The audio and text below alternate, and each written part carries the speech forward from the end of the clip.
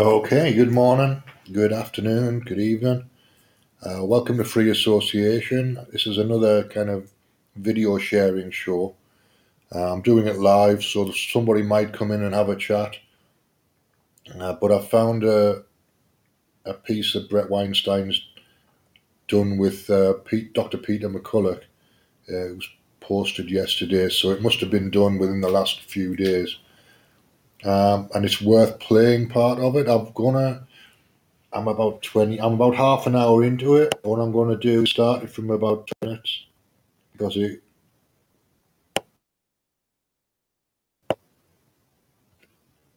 So it's called the COVID, the path not taken.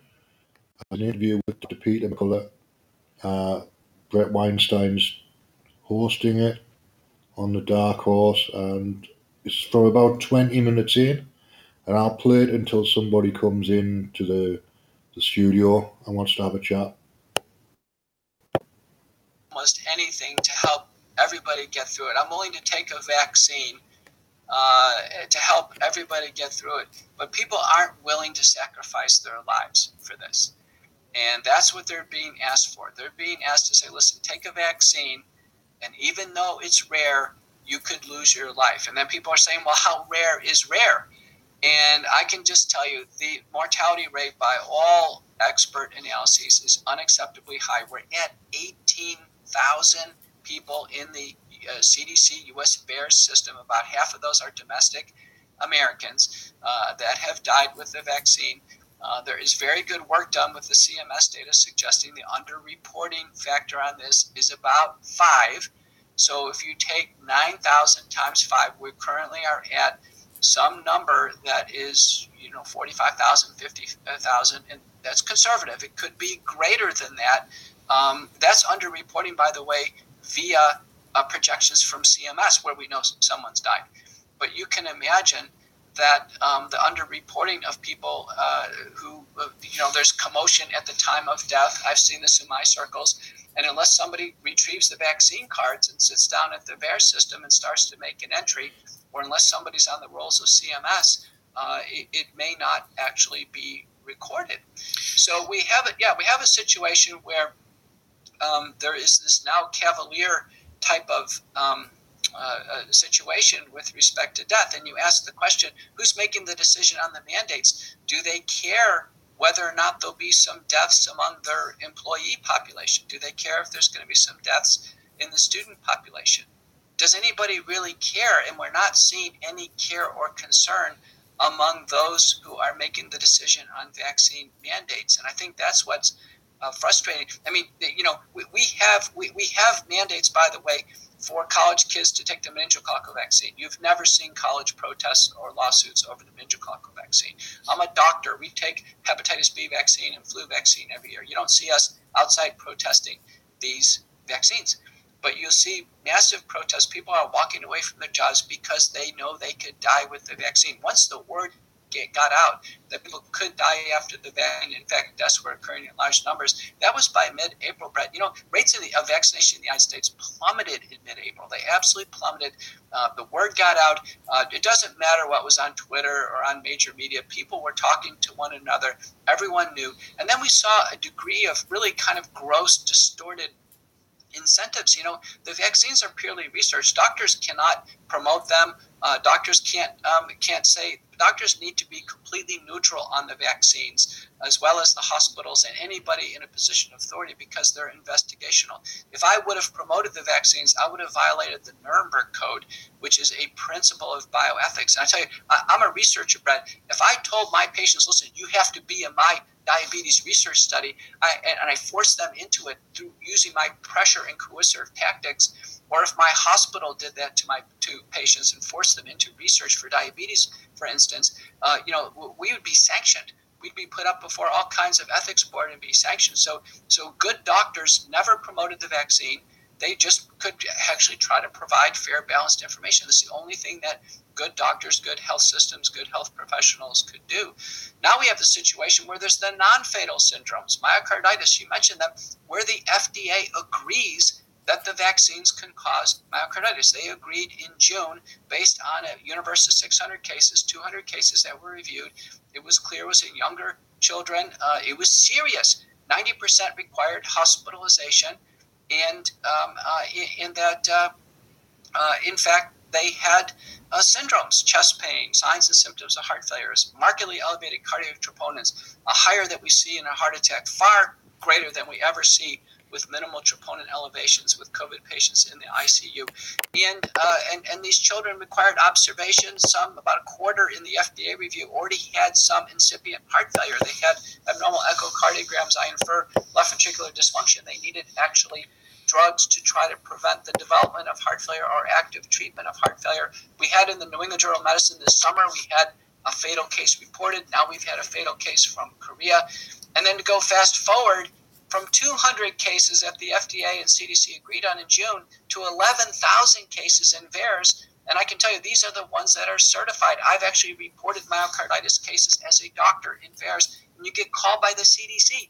And the CDC officer, so you go down, you go over all the reports, you go over all the lab reports, and there's an agreement that, in fact, the vaccine caused myocarditis. Tracy Hogue reported from UC Davis now thousands of cases using VAERS and VSafe, ages 12 to 17, explosive myocarditis after the second shot of messenger RNA vaccine, boys way more than girls. And in fact, Tracy's estimates are that the real rate of myocarditis is at least 50% greater than what the CDC ever projected. She still found 86% required hospitalization. And the most shocking thing of the Hogue analysis was that a child aged 12 to 17 is more likely to be hospitalized with myocarditis than taking your chances with COVID and ever getting hospitalized with COVID. And the Hogue analysis, as well as a parallel analysis by Ron Kostoff looking at death, which is even more important, death after the vaccine at any age group is more likely than actually taking your chances with COVID-19 and dying of COVID. And the reason why that's important is what's called determinism. When one takes the vaccine, it's a 100% chance they're exposed to the fatal exposure or the injurious exposure. If one takes their chances with COVID-19, it's not 100% they're going to get the illness. Matter of fact, many patients dodge COVID-19. Many have already had it, so they're naturally immune. They can't be injured again with getting the respiratory illness. So you can see how this wager is levered. Both of those analyses were presented by external reviewers to the FDA at the meetings, the adolescent and childhood meetings in September and October, and they weren't disputed. So this is really extraordinary. These analyses, now no one is disputing these analyses. It's a better proposition to defer on the vaccine and then manage COVID if it comes up. It's a better proposition if you do it blind. You have described the importance of stratifying by age, but there's also stratifying by other risk factors. And if you're looking at a healthy child, the point is they have almost no risk. It's not that they can't contract COVID, but the likelihood that it's going to hobble them in any permanent way is effectively zero. So we can stratify this such that we can just take a large group of people to whom we owe our deepest commitment to protect them, and just simply eliminate them from the experiment. And yet we are not doing it, which I find I'm looking for a synonym for ghastly, and I can't quite find one. But let me ask you this. I know a bit about things like heart damage from work I did many years ago on the dynamics of telomeres in various tissues in the body. When someone tells me that young people have had serious damage to the heart, but that they recover from it, my first thought is they may recover from it in the short term, but it is not that they have not been robbed of longevity. Is that a fair statement? As a doctor, does it strike you that young patients who have had myocarditis but leave the hospital are going to have, if we were to treat them as a group statistically, are they going to have normal lifespans, or are they likely to be vulnerable to other phenomena as they get older?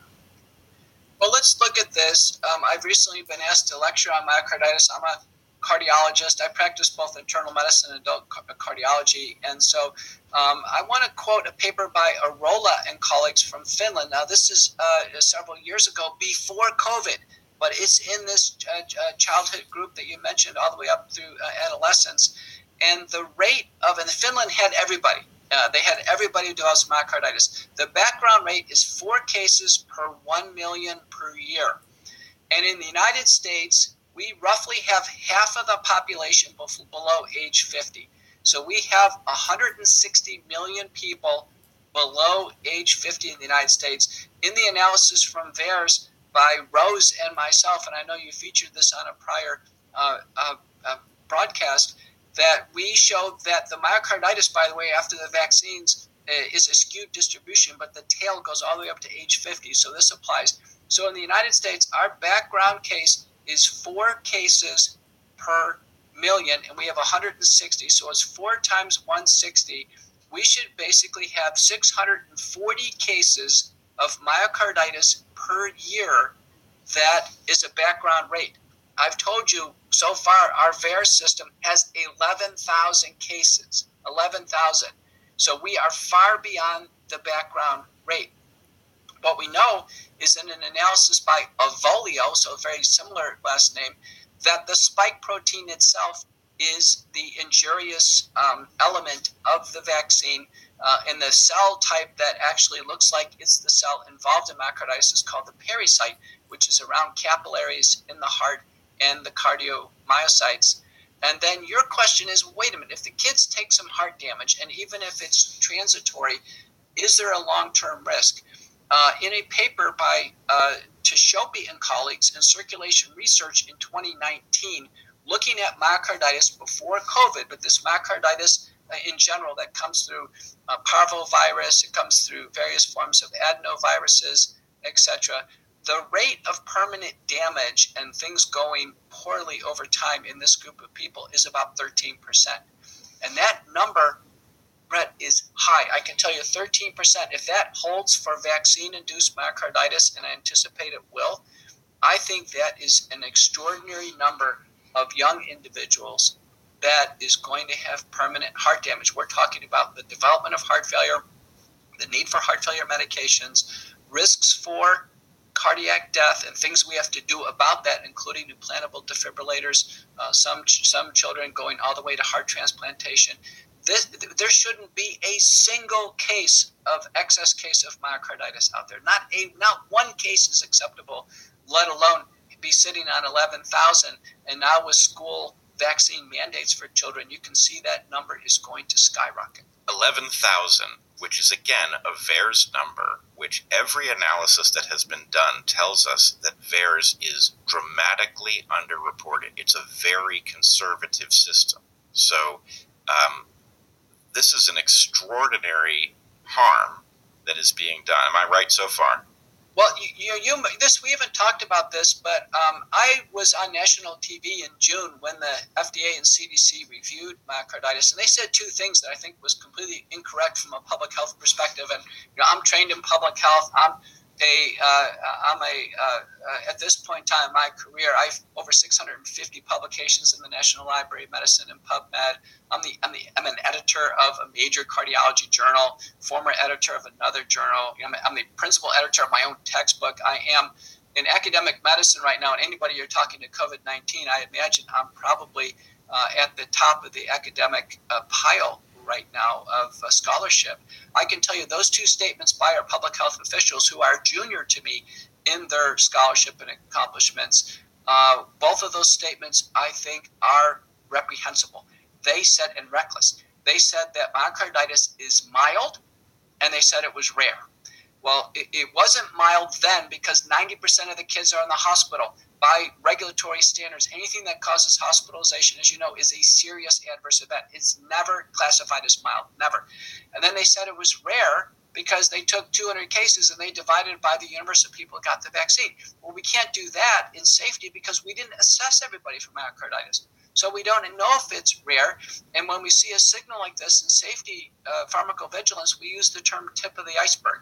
So I was on national TV saying, listen, it's not mild because the kids are being hospitalized. and 2, it's not rare. It's the tip of the iceberg, and boy, was I right. Being at now 11,000 cases in VAERS, and you're right, it's underreported. And interestingly, it's who reports it. There's a paper that's published in the American College of Pediatrics that asked the question in 2016, who reports to VAERS? And you know who reports to VAERS? The answer was about 14% of the time, it's actually the patient or the patient's family that reports to VAERS. 86% of the time, it's another entity that actually really was concerned that the product, in this case the vaccine, caused the problems. That means doctors, nurses, people administered the vaccine, the pharmaceutical companies who receive this, and they're concerned about their products. So I have to tell you, this VAERS data is real, and I've heard people say that, anybody can report things to VAERS. I filled out the VAERS sheets, Bret, and I'll tell you, every single page says, warning, this is falsification is punishable by imprisonment or federal fines. I tell you right now, the VAERS system, 11,000 cases, that's serious, and the number almost certainly is going to be much larger. If this underreporting relationship exists, in fact, that number of 5 on mortality, it may be greater for myocarditis, because if you look at the registrational trials in children, the one by Frank and colleagues, for instance, in the adolescents, 40% of the kids who get the vaccines develop fever as high as 40 degrees. They have muscle aches, body aches. They feel very sick after shot number 1 and shot number 2. That constitutional syndrome could actually mask some chest pain that would be missed myocarditis. So as a clinician who's seeing this, I can tell you right now, I am suspicious the rates of myocarditis are going to be astronomical. All right. So you have just described a catastrophic picture that is itself the tip of a different iceberg, because what people really need to think carefully about is we are mandating, or we are considering mandating, for children who have essentially no risk from COVID, but that's not even the full extent of it.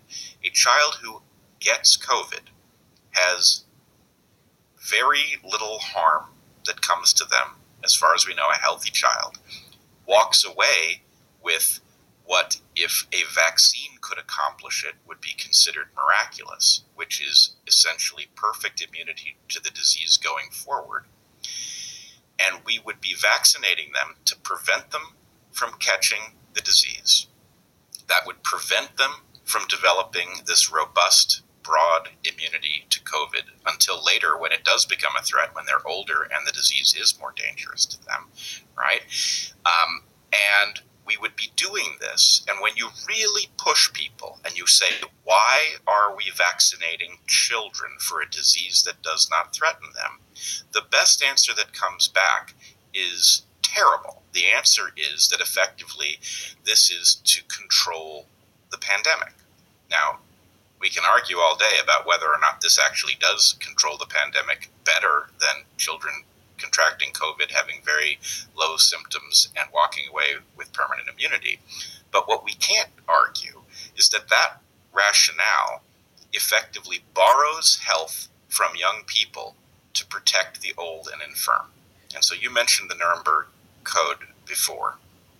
And unfortunately, I think we really need to think about what's going on in those terms. No healthy society takes health from young people in order to protect the old and infirm. That is not an acceptable ethical trade. And yet we are doing it without discussion, which suggests that something, that effectively the bottom has dropped out of the bucket, that the commitments that we have to each other, the idea of medical ethics, has all been subordinated to a reckless, top-down campaign focused on a single remedy that we now know, as amazing as it is at a technological level, is composed of unfortunate features and full of design failures. You mentioned the spike protein. That was a very poor choice of a protein to alert the immune system to the chemical nature of COVID, because the spike protein is itself dangerous, right? Now, I've gotten in trouble. I've been, quote-unquote, fact-checked for that being said on Dark Horse. But, of course, this is what you're telling us, that the spike protein is actually doing damage to the body. Sometimes that damage is to the heart, a tissue that has a very low capacity for self-repair. And that we would do this to children for no benefit to them is simply unconscionable. I've been fact-checked by fact-checkers. They actually stopped. You know why, Bret? Because I quote the literature. I cite the literature, and I ask the fact-checkers to go ahead and review that paper and make that paper even more prominent on the internet. And they obviously they drop me like a hot potato because they know I'm dead on with respect to the citation. So I hope they actually pull Evolio. They pull the finished paper. In fact, they should. They should be able to do this, and we'll be laser focused. Let me just say a couple things. You mentioned this term of medical ethics. Nuremberg Code says, under no conditions should anyone receive any pressure, coercion, or threat of reprisal for having something injected into their body as we apply it to vaccines in the setting of research. And that's what actually happened in Nazi Germany with the Nazi research program. And then the second one is the Declaration of Helsinki. There's 6 of these cornerstones of bioethics that our Office of Human Research Protections in Washington actually holds. The second one is the Declaration of Helsinki that indicates that everyone should receive informed consent. And recently I was on the Diane Andrews show in Baton Rouge, Louisiana, and she reminded me of the Tuskegee program in Macon County, Georgia, in Alabama, I'm sorry. And what was done there is roughly 600 African-American men were recruited into a study of syphilis. And they were told that the study was going to prevent syphilis. They weren't told whether or not they had it at baseline. They were given effectively placebos. And this program, Bret, went from 1932 to 1972. It turns out in the mid-1940s, penicillin became available. The investigators of the program didn't make penicillin available to those who had syphilis. They let the men give it to their wives and then give it to their children. And this program, Bret, who was it run by? It was run by the CDC. It was run by the Public Health Service and the CDC. Do you know that there were Senate hearings? There never were any apologies. There's some people stepped down. It ultimately, in early 1990s, former President Clinton had to step up and formally apologize now to the spouses and the progeny of those in the Tuskegee experiment and say, we're sorry for this and give reparations. The CDC and the FDA is running the U.S. COVID-19 vaccine program. I'm not seeing anybody interested in saying they're sorry. I think this is going to be taken. This is just like Tuskegee over and over again. I think this is very similar to the Nazi doctor crimes. And all the same techniques are being used. Propaganda, false information given by those in position of authority, and then malfeasance, which is actually wrongdoing by those in position of authority. And you get signs and symptoms of this. You know, there's been a couple FDA officials they just can't stomach anymore, and they've resigned. In fact, Dr. Gruber, who actually signed the biological licensing agreement for Comirnaty BioNTech, she resigned 7 days after she signed that biological licensing agreement letter. As an example, one of her colleagues did as well. Francis Collins, the head of the National Institute of Health, he's retiring. I'm telling you right now, this is the medical Super Bowl for the NIH, the FDA, and the CDC. There should be zero resignations. These people ought to be absolutely triumphant in their victory of a public health program, and yet they're heading for the exits. This really ought to tell you something about where we are going right now. You're right, the bioethical principles are off the wall. Historians will record. Do you know the World Health Organization recently said, by assent, a child showing up to school by assent is actually agreeing to the COVID-19 vaccination? My child certainly isn't. I'll tell you that much.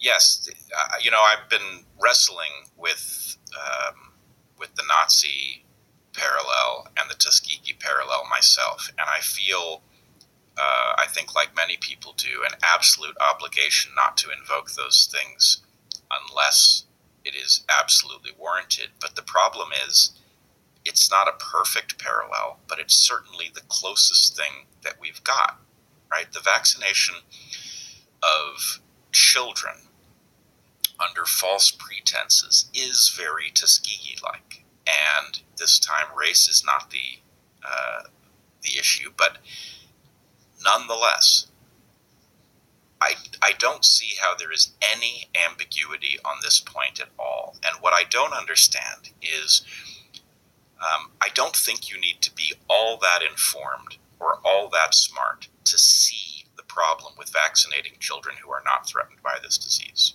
right? It's not that complex. And once you find out that that's what we intend to do, it should open your eyes to all of the other things that are wrong with what we are doing.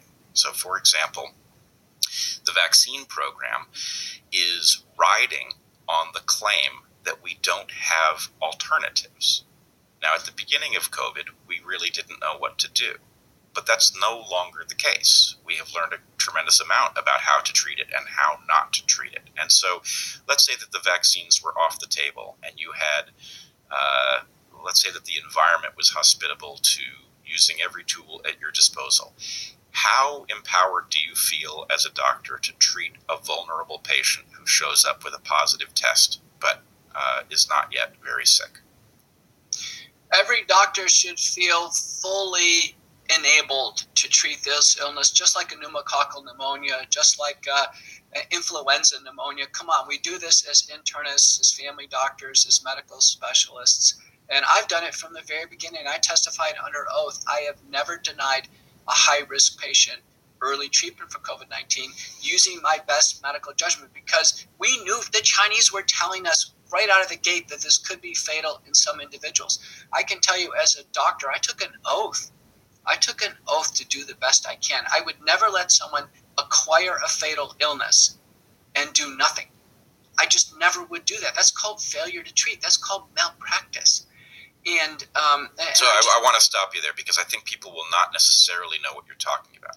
What you're talking about is that actually the quote-unquote standard of care involves essentially sending you home if you're not sick enough to require medical help. We do not treat those who have just tested positive because it is not acknowledged that we have useful tools. Is that fair? It's a situation where we know that the illness takes 2 to 4 weeks to become fatal. We know this now, and we may not have known it in February of 2020, but we know it now. And so we also know with every infection, when we start early, we have the best chances of quelling the infection before it becomes fulminant and ultimately fatal. Do you know, for bacterial infections, we actually had tricks from the time the patient presents to the time the first antimicrobial is administered. That's actually a quality metric. The same thing should exist for COVID-19. Now, the interesting thing about COVID-19 is not everybody needs treatment. We have estimates that roughly 25% of the population needs treatment for COVID-19. We know that from an Iranian study by Mokhtari and colleagues, over 30,000 individuals with COVID-19. We've looked at the Iranian program, which is a hydroxychloroquine-based program. It's enormously successful. They can give relatively brief courses of hydroxychloroquine plus other drugs in combination to individuals who are at high risk. Now, risk stratification is so sophisticated, Bret, by this point in time, any listener can go to the Cleveland Clinic website, type in their age, their medical problems, and they can actually calculate their risk of hospitalization and death with COVID-19 at the time they're testing positive. This is so easily risk stratifiable.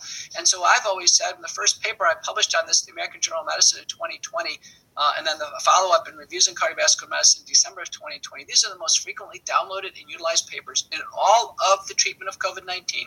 They were the basis for the very first treatment protocol to Americans and to people worldwide that was supported by a physician organization that's chartered in every state in the United States, the Association of American Physicians and Surgeons. You know, we've been ahead of this. We've been ahead of every other group on this, using what's called sequence multi-drug therapy, provided to Americans either through their doctors, through referring doctors, or through telemedicine services. So getting back to the issue of a patient in front of me who's sick with COVID-19, the first step is risk stratification.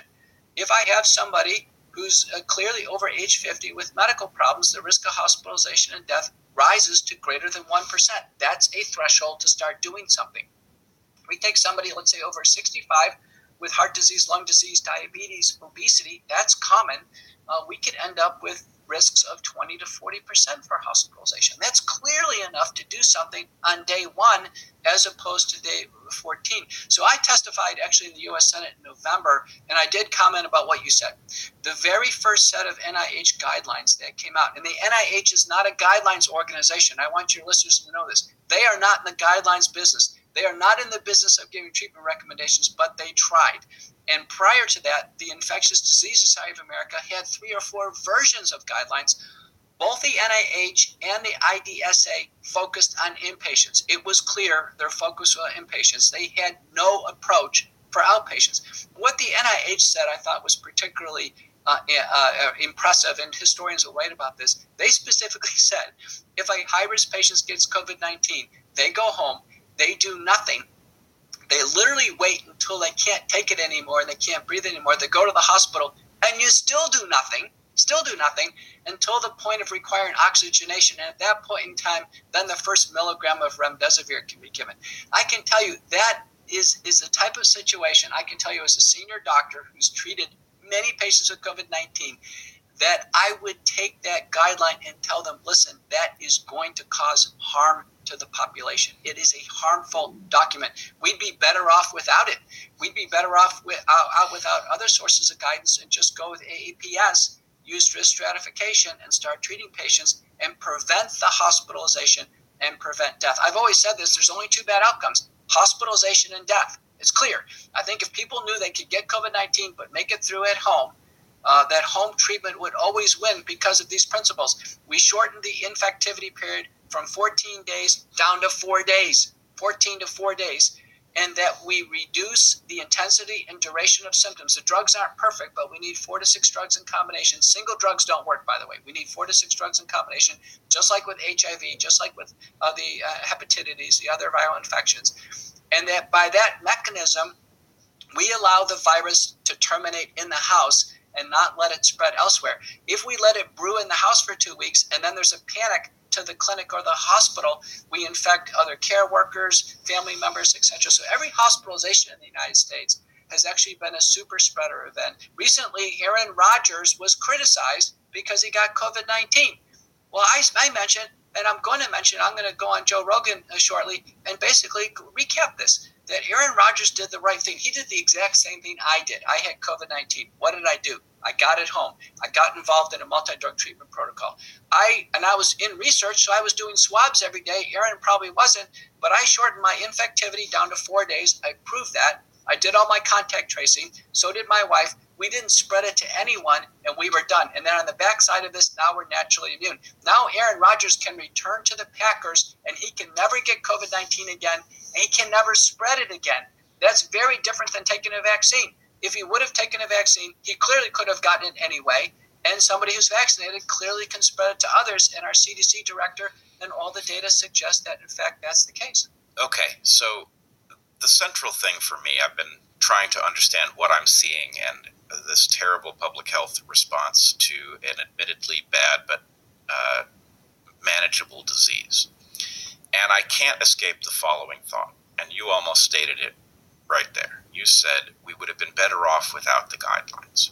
Now, my sense is that you could have a good, proper response, you could have an incompetent response, or you could have something else. And the problem is that so much of what I see, when I dig a little bit into the evidence, I find that our response is not only incompetent, but it is very often the inverse of what would be the responsible thing to do. So, for example, not treating people until very late in the progress of COVID disease, that is the way to ensure that what treatment you offer is least effective, right? It's a terrible recommendation. It's the inverse of the right thing. The idea that vaccines are the way to control this disease, again, these vaccines are not capable. They are, at best, feeble. The effectiveness wanes very rapidly over time. They cause disease in their own right. These are not the right tools. We have other tools, and we are not recommending their use. You mentioned various drugs that work. Do you want to name a few that you think are useful here? Well, let me just comment on your interpretation of public health. responses. Scott Atlas's book is out, and he's been on TV. I've personally, had dinner with him, and we went over it. He was on the inside. He actually met with the public health officials. He was at these meetings, and I was shocked with what I heard. He said that our public health officials, the ones we see on TV throughout the course of the pandemic, they showed up to meetings with no scientific data. They had not reviewed manuscripts. They were not prepared. Scott said he was the only person showing up with new studies, interpreting what was going on. I was flabbergasted. I said, Scott, is it true that it's actually incompetence? That America is suffering basically gross incompetence by our public health officials? And he said, yes. He thinks that is actually gross incompetence. Well, I have to say, I think you're both wrong. I think this can't be explained by incompetence. Incompetence would give you something like a random set of recommendations, right? Perfect incompetence would give you a random set. Instead, what we have is closer to the inverse of the right recommendations, right? The failure to recommend vitamin D supplementation is glaring. The amount of COVID that could be prevented and controlled with vitamin D is large. The safety of vitamin D is clear. And even if it didn't work, even if we were incorrect about this, the collateral benefits for supplementing vitamin D, especially during the winter, are clear enough on their own. So we're not doing that. We now have randomized controlled trials, which we are told bizarrely are the only kind of evidence that is acceptable. We have evidence that fluvoxamine is effective against COVID, and yet I see no evidence of a rapid move to add that to the standard of care. It's almost as if something has focused on a single solution for reasons that aren't medical or epidemiological, and it is going to rewrite whatever evidence it runs into. It's going to dismiss and rationalize away every alternative to that one prescribed remedy. And so, I don't mean to contradict you. I just think you're being more cautious than the evidence warrants here. We are looking at something beyond incompetence. Well, I was giving, and to be fair to Scott Atlas, I was basically giving you his interpretation. I was at a symposium in Columbus, and somebody asked him that very question. They said, is it really incompetence, or is it the inverse? Is it something really worse than that? And his answer was he does think that those in positions of power in the public health do want the crisis to end, and they are doing, in a sense, they do have good intentions. And he did say that specifically. I was in the audience, I listened, and I imagine his book says the same thing. But he's very clear about the instances of incompetence and simply not following the data. But when you get to the inverse, what you're really getting to, Brett, you're getting very close to an adjective, which is nefarious. Meaning, are people actually intentionally trying to do harm? In the book to point to there, I wrote one of the introductions, is COVID-19 and the Global Predators, We Are the Prey by Peter Breggin. And I have to tell you, I think it's number one in a lot of the medical book listings right now. It has 1,000 citations of evidence. This is a factual book. It's basically nonfiction, and it's laying out what almost certainly is, according to Breggin, nefarious intent. There is intent to make things worse. And, I gave my interpretation to Tucker Carlson earlier this year. I said, Tucker, listen, I'm just a doctor seeing this, but I think there is intentional suppression of early treatment. I think there is intentional promotion of masking, lockdowns, isolation, fear, suffering, hospitalization, and death in order to mass promote the vaccine. That was my interpretation now many months ago, and I gave Americans that interpretation on TV. So I am aligned with you. It's more than just innocent incompetence. Well, that there is an agenda. There is absolutely no doubt about it. There is a vaccine agenda that's being carried out. So I want to introduce, I don't know what's going on, and I'm agnostic about the intent behind it, but I think there is a kind of middle ground explanation that fits the agnosticism, and that is we have something like the inverse of the policy that you would recommend if you were really trying to help patients and end the pandemic. That can't be explained by incompetence. It could be explained by a public health response built around a remedy that does not update In other words, if you got really excited about these vaccines before you knew how feeble they were and how many design flaws they have within them, and you just never checked in with whether or not these were still the best treatment, you could end up disrupting the recognition of alternative tools that work as a result of an absolutely unacceptable, indefensible commitment to a single remedy that, frankly, is making is part of a profit-making endeavor. So you could do that without the intent to make things worse. Now, I'm not saying there is no intent to make things worse, and I think you point to something else that we need to be thinking about, which is COVID, the disease, and the pandemic is a real phenomenon. And then there is a question of the political apparatus and what use it's putting it to. And so the idea that, masking is everywhere, despite quite ambiguous evidence about how effective it is, that lockdowns are also likely not appropriate in this case, not effective, that if you were going to use quarantine, you could use a different strategy, that might be the political apparatus riding on the reality of COVID and doing something, yes, I would argue quite nefarious, but that it is not medically nefarious. It is politically nefarious and masquerading as a medical policy. Again, I'm not telling you that I think I know what's taking place here. I'm just telling you I think we need to parse very carefully that we do have evidence this isn't incompetence. That may mean it's nefarious. It could be partially nefarious. It could be somewhere in between, but that at the very least, people need to be aware that the thing that is telling them what is in their interest and what is in our collective interest is misleading them. And that can very clearly be seen in failure to recommend vitamin D to a population that is almost certainly deficient. It can be seen in the recommendation of vaccination for children for whom it does not provide a medical benefit and pretty clearly provides the opposite. It can be seen in the policy of sending people home until they're so sick and have been delayed so long that they can't be effectively treated. All of these things are strong indicators that whatever authoritative voice that is, it has been captured or destroyed, and that we must listen to people like you who have experience on the ground and say, look, this is how you treat COVID. This is what we see in patients. And, you can't listen to those authorities because that's not what they are. Well, it should be unsurprising that, academic physicians who have experience treating COVID-19 have robust publication track records in COVID-19. It should be unsurprising that they would have a superior position in terms of recommendations than a public health official. It's just what it is. I mean, public health officials are not treating patients with COVID-19.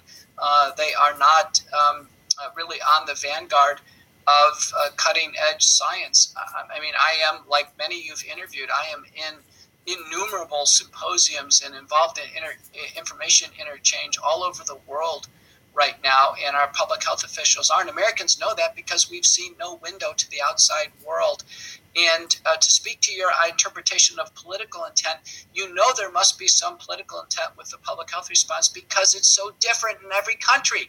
So if it was all about the medical problem, we would settle on some uniform standards. But, in Sweden, where things have been wide open to begin with, and I just got a message from Cyprus, the island of Cyprus now, where they are completely in total lockdown, masking 24/7, inside, outside, with severe penalties. One must get a text message approval to leave one's house in Cyprus. Wow. And they have hardly any COVID. I was on Chris Saucedo news show a week or two ago, and there was a report that in Taiwan, there's more vaccine deaths than there are COVID deaths. The same thing is true in Australia. So that somehow the agenda involves vaccines to the complete and total end. The vaccines will cause more deaths than COVID, and the vaccines will be carried out to the complete end here, where the vaccines in the end will become more of a problem than COVID. You can already see that in low prevalence countries. You can also see a very interesting trend emerging in the least vaccinated parts of the world.